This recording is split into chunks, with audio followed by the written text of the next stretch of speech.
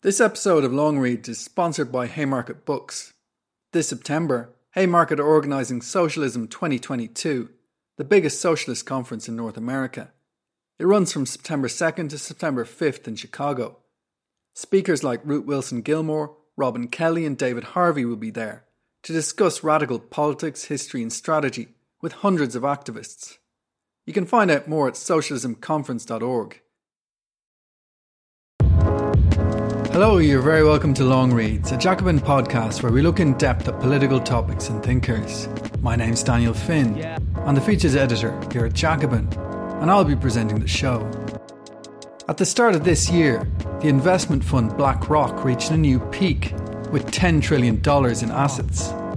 BlackRock CEO Larry Fink has become one of the most influential figures in global capitalism.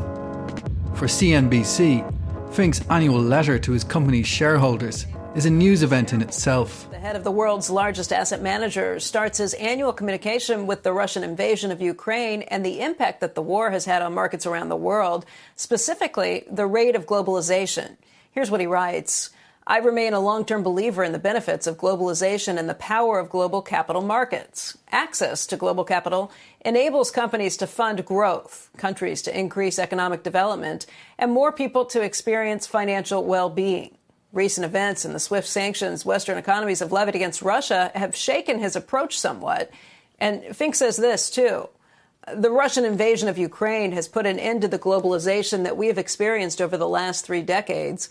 Access to capital markets is a privilege, not a right. And following Russia's invasion, we saw how the private sector, quickly terminated long-standing business and investment relationships. And guys, I think that's what's incredibly interesting here. If Larry Fink is saying that globalization as we know it is coming to an end, that means something. Our guest today for a conversation about asset manager capitalism is Adrienne Buller. She's a senior research fellow at Commonwealth, a progressive think tank. People might have heard a lot about firms like BlackRock in terms of size and the assets at their disposal. But in the most elementary terms, what is an index fund and how does it differ from traditional investment firms? Yeah, so what's interesting about the kind of investment industry today is that it's dominated by firms like BlackRock, whose primary kind of business model is index or passive investing. And a passive fund or an index tracking fund kind of does exactly what the name says. So when we think of investment funds and hedge funds and all that, we kind of have this idea of like a Wolf of Wall Street style room full of traders and fund managers all yelling and like deciding what to buy and sell. Whereas with a passive fund or an index tracking fund, they allocate the portfolio based on a predetermined kind of set of securities. So whether that's determined in-house or often by like a third-party provider, you get a list of things that you should buy and how much of it you should buy. And usually it'll be like a representative sample or subsample of the market. So you might buy the S&P 500, which is the index of the 500 largest US-based corporations. So that covers everyone from like Exxon to Amazon to Microsoft and all the big names. Or it might be something niche like, emerging markets mining, which would get you all the kinds of mining companies in specific countries in the world that are designated under that category. So it's a really big break with traditional active investing where what investors try to do is to beat the market. So they try to outperform, the average growth in share and other security prices over time. Whereas index funds eschew that altogether. And they're just interested in tracking the market. So if the S&P 500, grows by 5% in a year, then they want your fund to also grow by 5%. And that sounds like, I guess, less kind of sexy or enticing. But what's been interesting is that over time, index funds have just consistently outperformed active funds. Sometimes you'll get an active fund that does really well, but for the most part, they fail in aggregate to just beat what a passive fund does, which is give you like slow, steady returns over time. And that's made them incredibly popular. They're also a lot cheaper than a traditional actively managed fund because you're just, you buy a list of securities and you track it, as opposed to paying a team of people to do all the research and make all those decisions. One journalist asked Larry Fink if he thought that passive investment funds would make a conventional stock market index, like the S&P 500, less important. Great question. And the answer is yes, I do. I think through better reporting, better disclosure creates better data, and better data will be able to create better algorithms and analysis of each company. And through that process, we're going to be able to democratize how clients want to invest. They could have better control of the portfolios they want to invest in. And we are seeing across the board more and more companies who are saying, how can we create a more customized, personalized investment strategy? So they may be targeted off a certain index, or that may be the manner in which they want to closely approximate. But we're able then to create these more customized portfolios that meet the needs or the desires of a client. And this is where a great sum of the ETF money in 2020 has been going to, more of these sustainable, customized portfolios. What is the positive or optimistic case that's been made about the rise of index funds and passive investing? And do you find those arguments convincing? Yeah, so one of the kind of interesting arguments that gets made, and I talk about this in a review of a book called Trillions I wrote for Jacobin, is that passive funds have had kind of the effect of opening up the investment space to a lot more people. And in many senses, that's actually quite true. So traditionally, investing has really been, the domain of the very wealthy, in part because you used to need to have a certain threshold of assets that you were going to invest, and you had to pay quite a lot in fees to the managers of that fund, which basically made it untenable for most people. And what passive investing has done is hugely cut those fees, which opens up the space to a lot more people, and it's made it a lot more accessible. And so in some senses, that argument is true. And I think that's, valuable in some ways. It's also cut costs for a lot of pension funds. Many pension funds now invest passively, or invest a lot of the pension assets passively, which means that they're spending less money paying, lining the pockets of managers, and just more, actually ensuring that the pension assets grow as much as possible. But on the other hand, I think that the rise of passive investing, and we can unpack this a bit after, has had some pretty significant negative impacts as well, or at least ones that are concerning, and that have sort of fundamentally changed the landscape of not only investing, but also just ownership and control in the global economy. So, it's driven huge concentration of ownership and power among, a handful of elite asset management firms. So you mentioned BlackRock at the top. That's the biggest asset management firm in the world. About 2/3 of their assets are invested passively, I think, last time I checked. But they're closely followed by a group called Vanguard, which is almost an exclusively passive investment firm, and a few others that now are primarily investing passively. And after the 2008 financial crisis, for a whole range of reasons, passive investing really took off, and that propelled this small kind of cohort of 3 or 4 firms to these unprecedented positions of power and ownership. So today, the so-called big 3, so that's BlackRock, Vanguard, and State Street in the US, own together over 20% of the average S&P 500 company. And in the UK, BlackRock and Vanguard together own 10% of the average kind of FTSE 350 companies. So that's the 350 biggest firms on the London Stock Exchange. And that might not sound like a ton at face value, but usually that ends up being quite decisive in terms of voting rights at corporate annual general meetings. So to unpack that a bit, corporations will have these meetings where they have tons of resolutions that if you are a shareholder, you're entitled to vote on. So that might be, do we appoint this director to oversee ExxonMobil? Or do we set a net zero target? Or do we set human rights and labor standards targets, et cetera? And so BlackRock and Vanguard and a few others have this immense kind of veto power often at corporations now. And, evidence from a lot of groups suggests they're not really using that to kind of steward these companies towards better behavior, even though people have accused BlackRock CEO Larry Fink of being too woke and caring about climate change.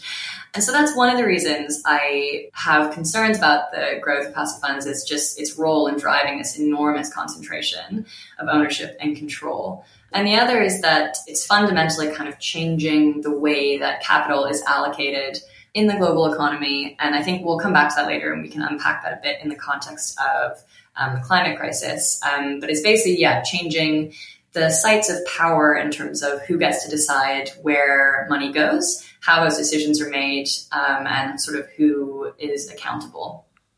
Following on from that point you made, how would you say that the major funds like BlackRock have been using the power that arises from their position as big investors in the wider picture? Yeah, so BlackRock are really interesting because unlike Vanguard, which tries to sort of just stay in its lane and be, we are a passive investor and that's all we do and we don't engage politically. BlackRock, in large part because of its CEO, Larry Fink, who I just mentioned, is hugely interested in the public domain and in politics and in policymaking.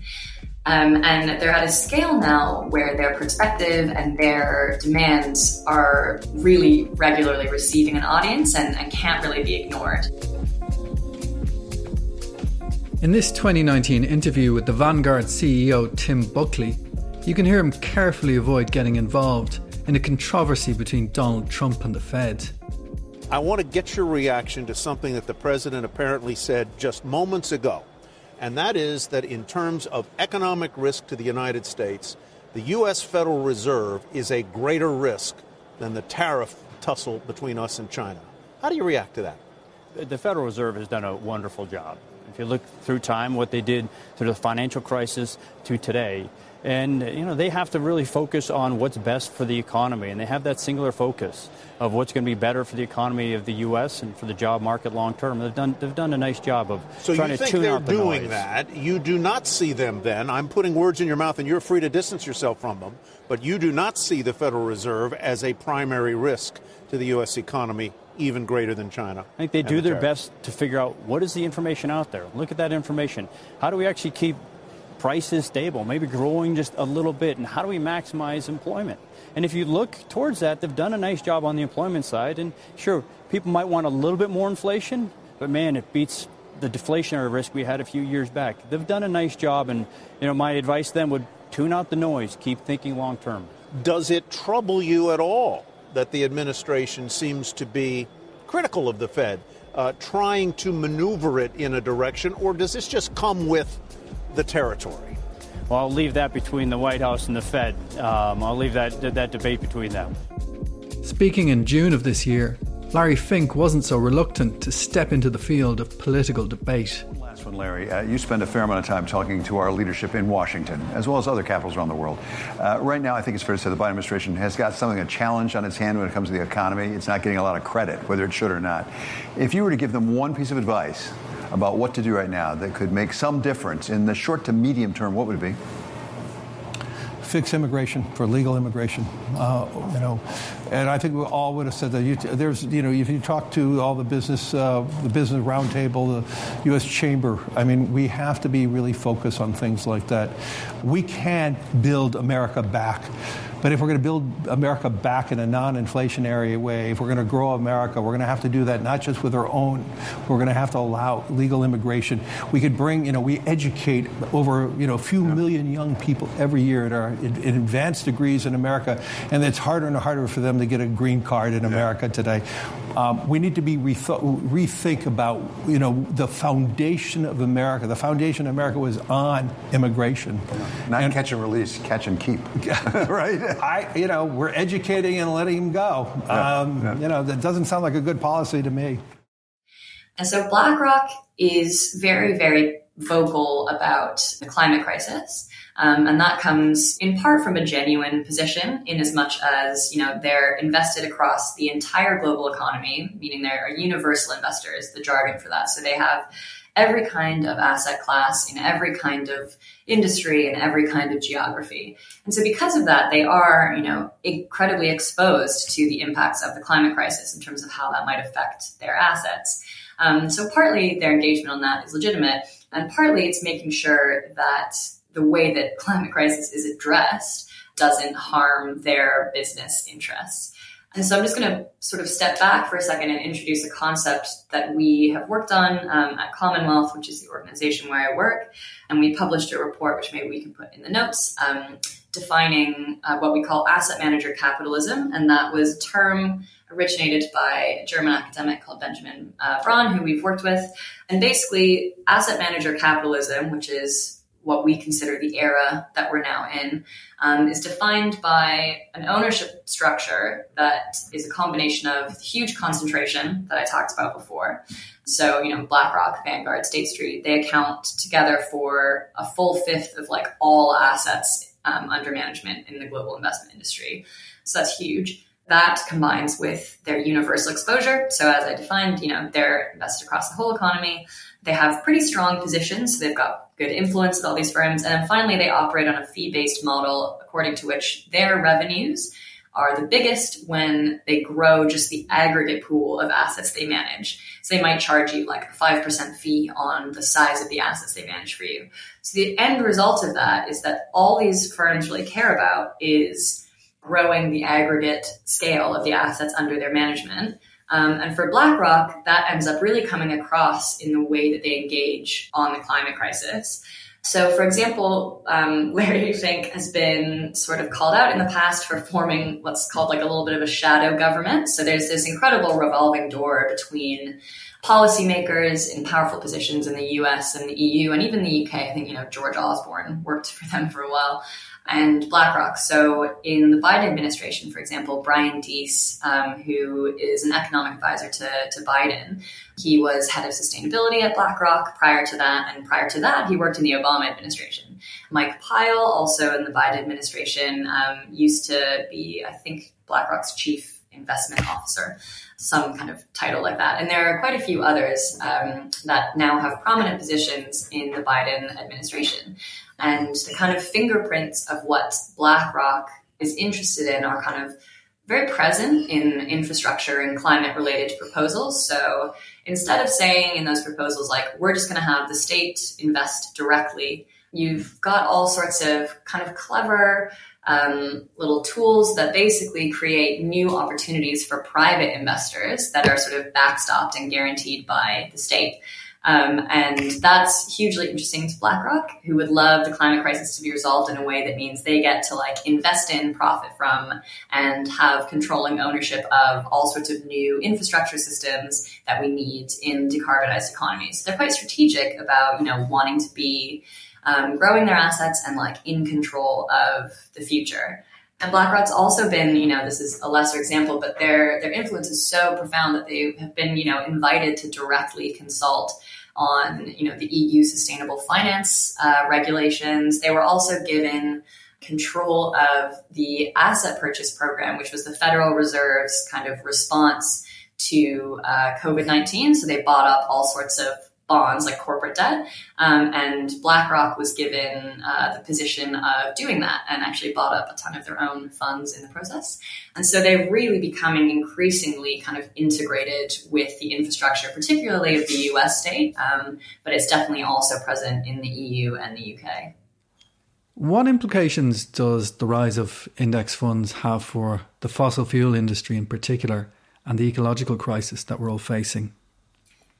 Yes, so one of the interesting things that has been called out for a long time by campaigners, and something that we've actually found some evidence for in research that we did at Commonwealth, is that index funds might be creating what we call the holders of last resort effect when it comes to the fossil fuel industry. So what I mean by that is that, what we've seen is a lot of active funds, looking down the line at a world in which ideally we'll have some form of regulation of the fossil fuel industry, or at least we'll have so many incentives for renewable energy that, fossil fuels will gradually become obsolete. Obviously, that's optimistic, but I think, the investment industry is looking at the future and thinking, fossil fuels are going to be a risky bet in the long run. And so they're actually, a lot of them are gradually, very slowly, moving out of the fossil fuel industry. But we found in the UK, at least, that passive funds have really been lagging in that respect. So over time, ownership of the fossil fuel industry is increasingly shifting into the passive sector and out of the active sector, which is quite interesting. And what that does is, if you have passive funds that are required to keep buying up shares in these companies, it keeps their share price higher, and it allows these companies to have sort of easier access to capital in other ways, so they can, borrow, et cetera, et cetera. So that's one thing that's, I think, quite concerning to a lot of people. And you also end up, if you have increasing passive ownership of the fossil fuel industry, in a situation where some investors like Vanguard, who don't really act at all on the climate crisis, will have quite a lot of voting power and not really use that to try to drive change at these companies. And it's been a big question for, the divestment community. So a lot of people have pushed for big investors to divest, and they say, oh, you know what, we can't because we're just following this index and we have no choice and we have to stay invested in fossil fuels. Interestingly, that's actually been very recently challenged. So for a long time, this has been the case. Like, no matter what happens, passive investors will not deviate from what's in the index they're given. They refuse to do what's called introducing tracking error.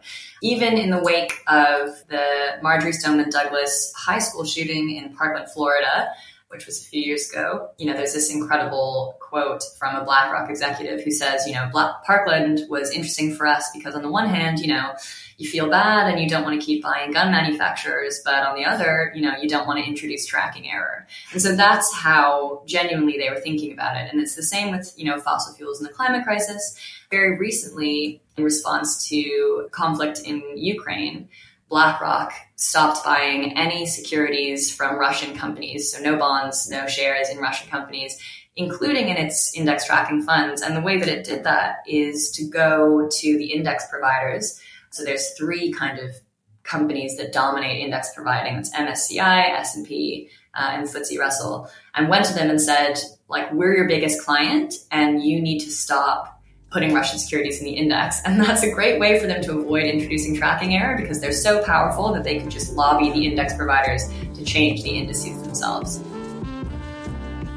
Speaking in January of this year, Larry Fink insisted that decarbonisation would have to be achieved by working with the big energy companies, not against them. One of the things that you have been very outspoken about and have singularly perhaps changed the conversation in boardrooms around the country and around the world is about the environment, and really pushing companies to focus more on the environment. But at the same time, you say in this letter this year, you say, we focus on sustainability not because we're environmentalists, but because we're capitalists and fiduciaries to our clients. How much of this is your view that the environment really does matter, and how much of it is your view that the profits matter and you think it's going to come because people are focused on the environment? I am just as much as focused on environmental issues as I've ever been. And I believe we need to be moving forward. And I'm really pleased to say that $4 trillion of money has moved into more sustainable strategies. But that being said, I had a great deal of frustration in 2021 about the means in we were moving forward. We need to be working with hydrocarbon companies, not against them. We need to be working with the communities that are involved in hydrocarbons, not against them. But we also need to be working with new startup companies to rapidly deploy and create new technologies so we can get to a decarbonized world by 2050.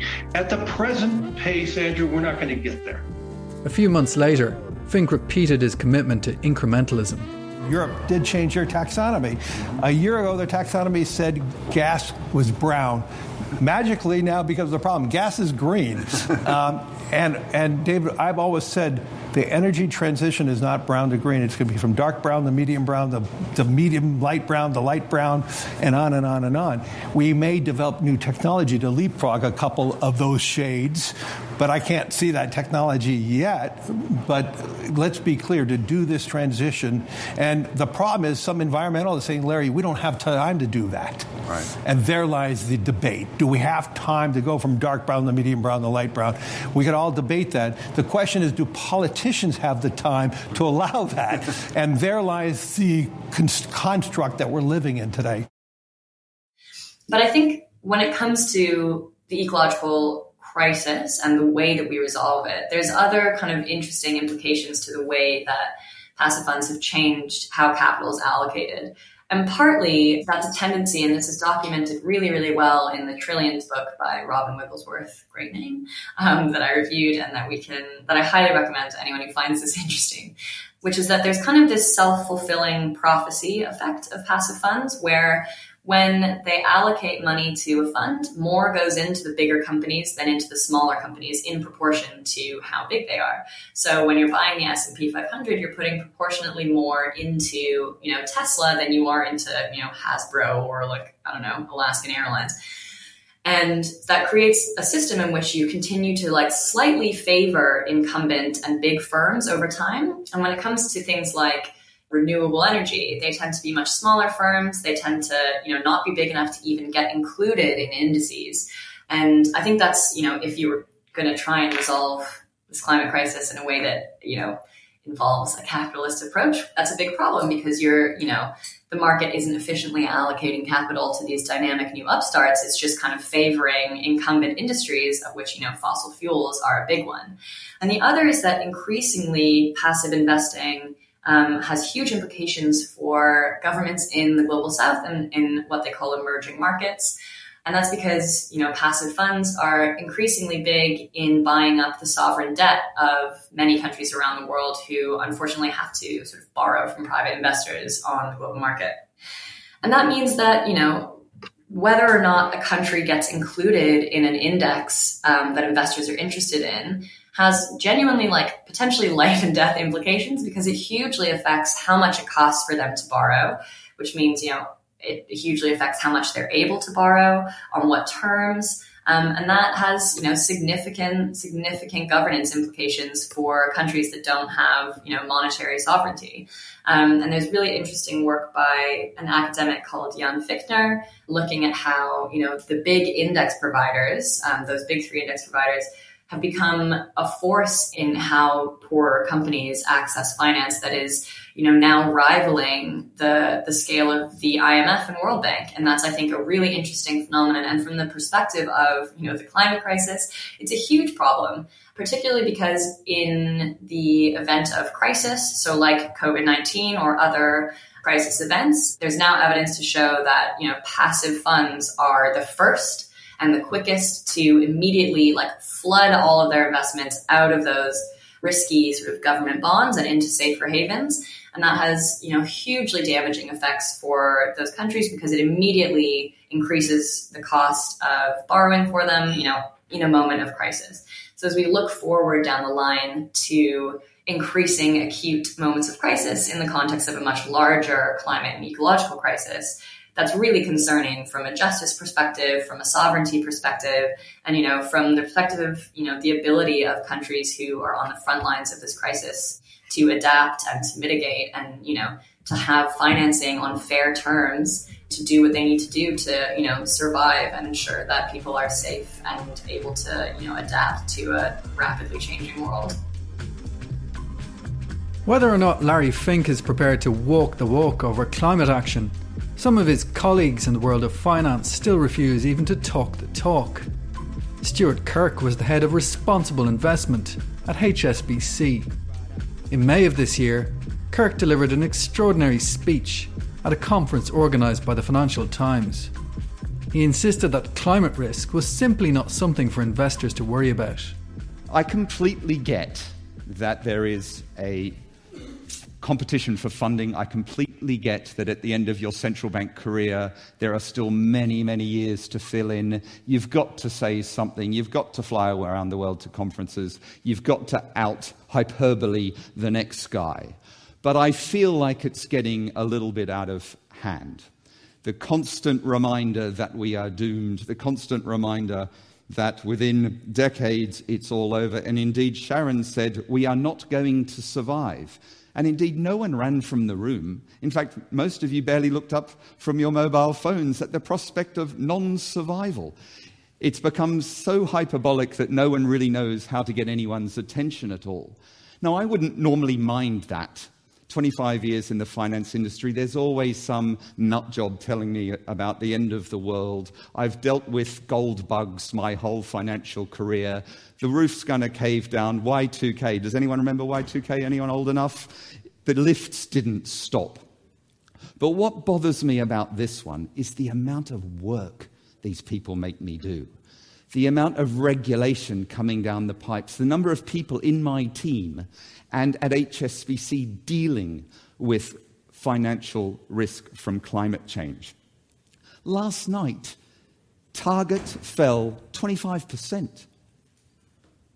25%. And people are asking the board of US companies to spend time dealing with climate risk. I work at a bank that's being attacked by crypto.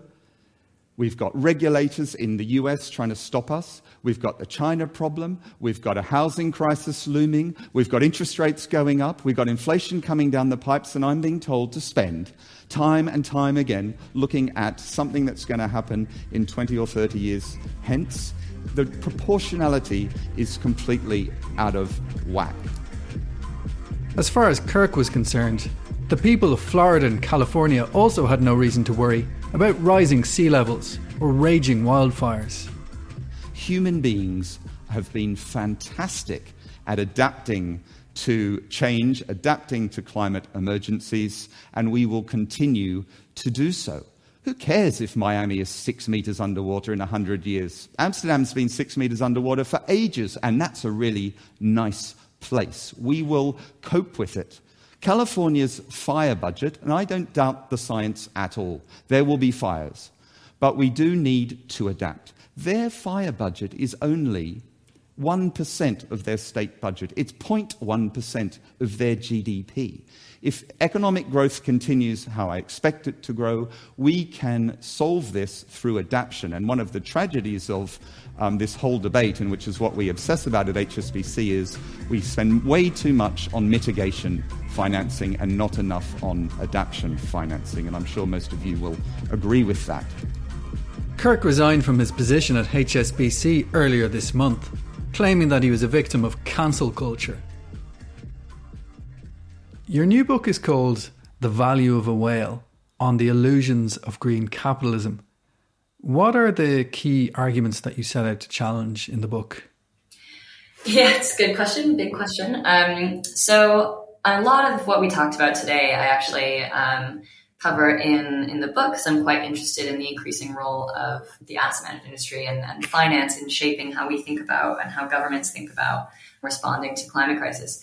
But I think the fundamental argument in The Value of a Whale is that we need to be contesting and thinking about the way that capitalism is adapting itself to quote unquote green itself, at least in name and image, in response to the climate crisis. So, the climate crisis is both an unprecedented threat to the capitalist model, but it's also increasingly perceived by capitalist interests as a new terrain in which they can profit. There's all sorts of new areas for profit making, for investing, and that to me is quite a big concern, because most green capitalist solutions, as I call them, are based around two approaches, one of which is sort of doing everything they can to minimize disruption to the existing sort of economic system and arrangements of ownership and wealth and power.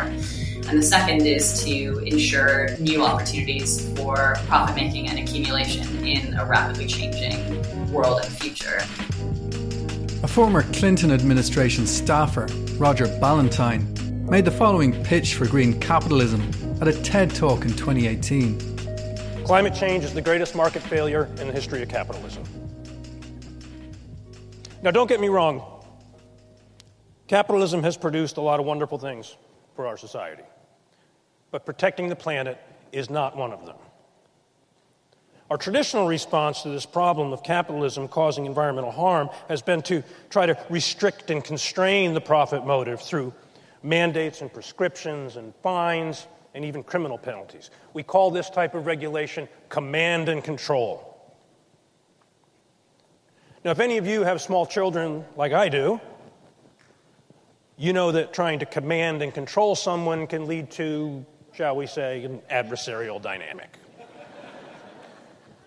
confronted with commands and controls, industry invested in lawyers and lobbyists and even politicians, that may be a different talk, to resist these constraints on their profit maximization. This dynamic of command and control regulation on the one hand and the hard-headed resistance of many in industry on the other hand has played itself out in the halls of Congress and state houses and courtrooms across the country. And it has led far too many to assume that if something's good for the environment, well, it must be bad for business, and vice versa. Now, there will always be bad actors. We will always need some tough environmental laws to deter the worst kind of behavior. And yes, we continue to have a market failure in that we don't fully price carbon emissions, which is why I support a carbon tax. But as important as they are, we need to think beyond these traditional policy responses to the problem, which are largely focused on deterring the corporate behavior we don't want. And instead, we need to think more about how to encourage the corporate behavior we do want. We need to think about how to align the power of competition and innovation and profit-seeking and even greed with addressing the climate problem. Instead of investing in lawyers and lobbyists to resist change, we want companies to invest in smart executives and engineers whose job it is to innovate for better environmental performance. And so, carbon pricing, for example, is like the totemic example of green capitalism, where, a carbon price really sets out to do as little as it can to disrupt existing patterns of, power and inequality and control. And it relies fundamentally on a belief in the ability of the market to adapt and to be an invisible hand that is wise and can steer us towards a greener future. And it's all based on kind of just capitalist ideology related to faith in the market and market actors and incentives and the price signal as the kind of ultimate arbiter of what we should do. And that's exactly what I set out to challenge in the book, which is that, market-based logics, however you might feel about them in other contexts, particularly in the context of ecological and climate crisis, are just kind of non-starters. And one thing that the book considers at the end is failing other things, failing other chances to resolve these crises. Should we accept green capitalist solutions? So whether that's sustainable finance or carbon pricing and carbon offset markets and, putting a value on a whale, which is what the book starts off with. And that's a sort of big new frontier in this space. And the answer that I think it arrives at is no, because they're both, practically ineffective, and in doing so create a huge distraction from what actually needs to be done. So they create the veneer of progress where there really is none, which causes delay and distraction. And then the other is, interrogating the question of, is this world and its arrangement of power and wealth one that we actually want to carry forward, or should we be actively advocating in the transition to hopefully a decarbonized and sustainable future for something radically different and a whole different set of, prioritization of value and thinking about what we actually care about and want to take with us and preserve, and what we would happily kind of change or discard. If green capitalism doesn't have the answers, then what are the prospects for the kind of political action that would actually be needed? And how would you say the pandemic has affected the picture after 2 full years now? Yeah, this one might not be the most optimistic answer.